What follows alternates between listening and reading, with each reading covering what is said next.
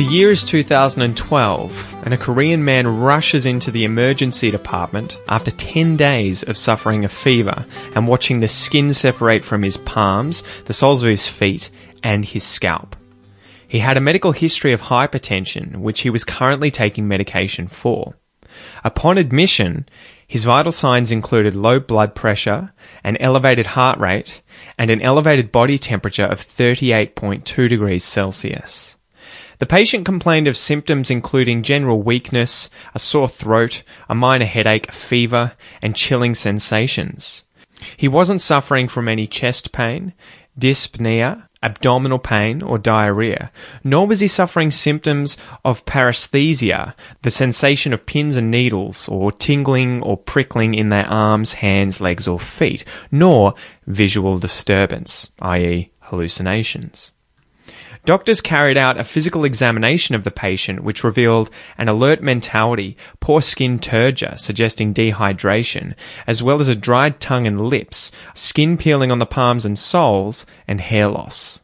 Doctors extracted blood from the patient and analysed a complete blood count which came back in the normal ranges except for a low white blood cell count, which could be caused by any number of different infections.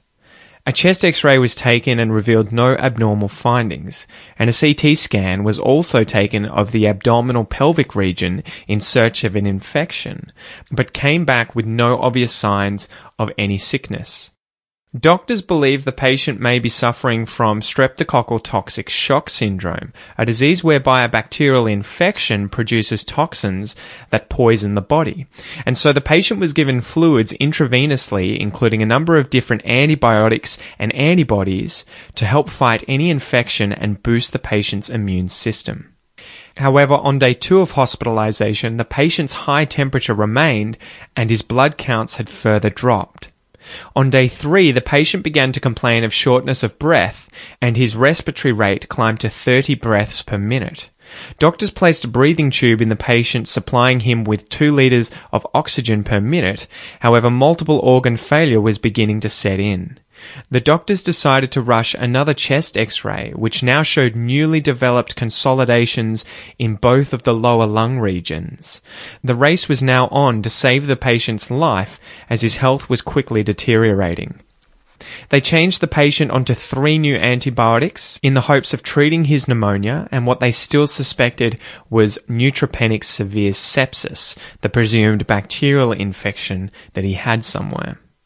On the same day, a 60-year-old woman was hospitalized suffering a sore throat and a fever.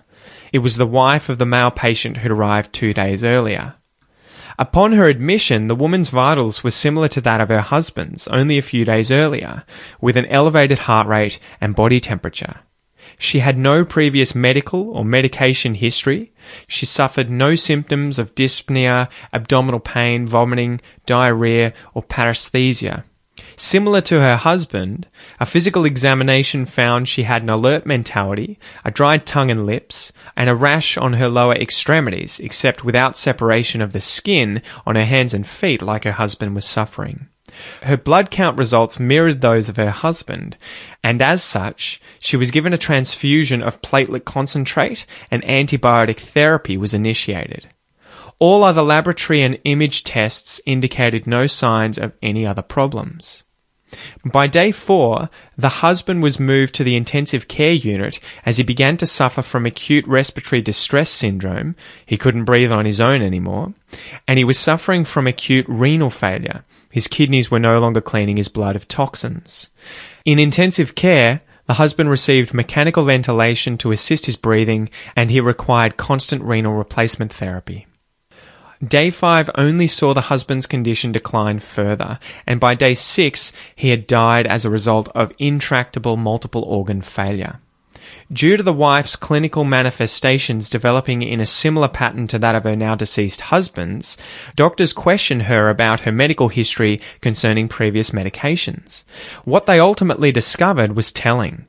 They found out that the couple had harvested and dried wild mushrooms from a nearby forest, which had then been boiled into a tea, which the couple drank on a daily basis in the place of plain water. The problem was the fungi the couple had been targeting was a fungus called Ganoderma lucidum, a non-toxic, perfectly safe fungus to consume. However, the medical team weren't going to take any chances with their second patient, for fear that she may suffer the same fate as her late husband. They asked the agricultural microbiology team of the National Academy of Agricultural Science in Korea to examine the patient's remaining mushrooms. The team received a bag of dried mushrooms which had been used as a source for the tea. They searched through the collection of dried up brown pieces of fungus, which were long, thin and flat in shape, with many pieces having a light brown or white stripe along one edge, clearly identifying them as being the species Ganoderma lucidum. Just as the team was about to complete their assessment, someone noticed a slightly different piece. This piece was long and thin, but instead of being flat, it was round like a worm or a thick cord or cable. The team separated it out from the others, ran some tests, and discovered to their horror that instead of being Ganoderma lucidum, this small noodle-shaped piece of dried-up fungus was the deadly species of fungus Podostroma cornudaemi, or the poison fire coral fungus. The medical team now had their culprit.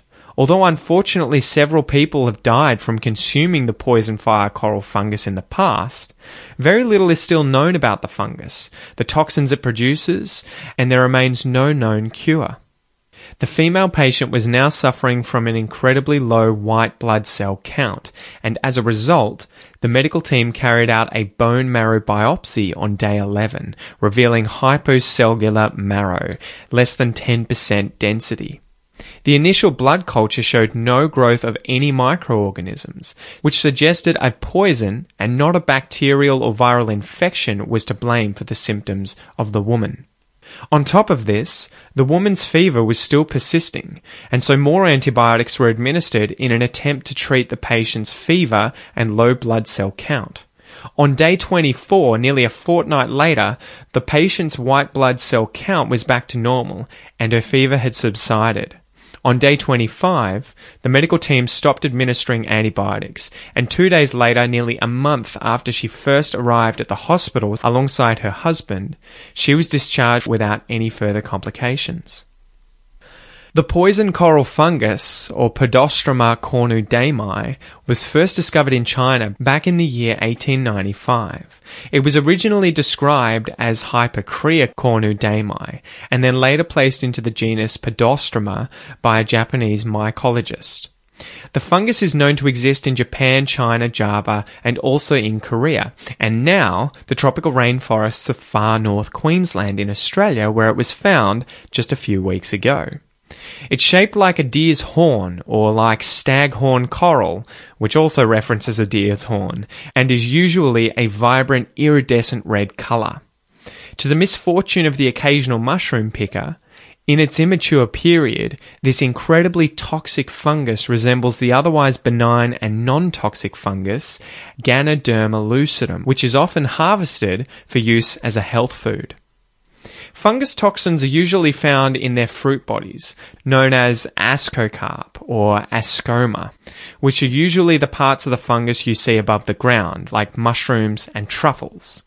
They're the parts that only appear seasonally, usually during spring, which house the fungus's spores, the equivalent of the plant's seeds, which are then released into the air, picked up by the wind, and distributed around the surrounding area to spread the fungus. As you're probably aware, many types of fungi toxins, or mycotoxins, which if ingested, can make the consumer hallucinate, sick, or even kill them. And surprisingly, with the many thousands of species of fungus known to science distributed throughout the world, only 30 species are known to be fatally poisonous. Intriguingly, Podostroma cornudaemi is the only fungus known to be poisonous to the touch, where if you touch it with your bare skin, it can cause dermatitis, a reddening or swelling of the skin. As outlined in the story at the beginning of this episode, the poison fire coral fungus can kill when even the most minute part of it is consumed. Other stories of misadventures with the fungus include, back in 1999, a group of 5 people in Japan ate 1 gram of Podostroma cornudaemi that they found soaking in sake. One of the 5 died 2 days later after consuming the tainted sake. Another report described 13 cases of accidental ingestion of several centimetres of Podostroma from the years 1983 to 2008, where 2 of the victims ended up dying. Therefore, it's clear now that ingesting even the most minute amount of this mushroom could prove to be fatal. How does the fungus kill you? Although we don't know the specifics of how the cocktail of different mycotoxins from the poison fire coral kills people, we do have a list of the most common symptoms of poisoning, which are horrifying. They include diarrhea, vomiting and dehydration in the early stage. This is followed by hypotension, allogyria, low urine output, changes in perception, and disturbance of consciousness. Without treatment, your white blood cell and platelet count plummets, you experience lamellar disformation on the face, palms, and soles of your feet. This is where the skin separates from your body, and your hair starts to fall out. The most severe symptoms experienced prior to death as things advance include the shrinking of the brain with nerve dysfunction, multiple organ failure including acute renal injury, liver necrosis, and disseminated intravascular coagulation, which is a fancy term for the blood clotting in your arteries and veins throughout your body. Although we currently understand the conditions and the chemical background of this poisonous fungus, there still remains no curative treatment available. So why did I pick this story today? I thought it was fascinating because I saw in the media this week that the poison fire coral fungus was found in Australia. The poison fire coral fungus was thought to be native to Southeast Asia, only being recorded in places like Japan, China, Korea, and Indonesia. However, this week, it obtained Australian notoriety in the news when it was discovered in suburban Cairns in far north Queensland, Australia. How it got there completely bamboozled and baffled scientists. The answer they came to was it's a natural occurrence, massively extending the known range of this deadly species of fungus. It further highlights the limited knowledge of fungi in northern Australia. So before we finish up, I thought I might talk about why some fungi are poisonous. Fungi in general are just really good chemists who make lots of different compounds. Evolutionarily speaking, they've evolved this ability in order to fight for survival and reproduction in our hostile world. This is why many of our antibiotics, such as penicillin, chemicals used to kill microbes like bacteria, have been discovered in species of fungi, because they've developed these chemicals to defend themselves from infection and predation. The fruit bodies of fungi are the part of the organism that appears above the ground, usually in spring, when it's time to produce spores and complete the reproductive cycle. Being above ground means you can be more easily found and eaten by animals like deers, bears, rabbits, birds, insects, or even people. One way to avoid detection from such hungry critters may be to appear in drab colours, light or dark greens or browns. This can help mushrooms fade away into the natural environment. Another way is to generate toxins within these mushrooms that, when eaten, make the consumer sick or even kill them, which in evolutionary terms hopefully sends a message to the species saying, "Steer clear of me." And the cherry on the cake is adding bright colours, doing the very opposite of camouflaging yourself, but instead making yourself as conspicuous as possible against the drab natural background as a warning sign to any would-be predators, saying, "Stay away, I'm incredibly visible and not afraid to be found because I'm incredibly poisonous. I want you to notice me and keep the hell away." Many animal species behave the same way, such as poison arrow frogs and venomous snakes, spiders, and insects. Ultimately, when you're highly poisonous as a defense, it's better for you to be noticed and avoided than to be eaten and killed, whether or not the culprit dies shortly after or not. So the basic moral of the story is, don't eat fungi that you find in nature unless you're 100% certain you know what you're doing, and beyond that, if it's brightly coloured, it might be best to steer clear.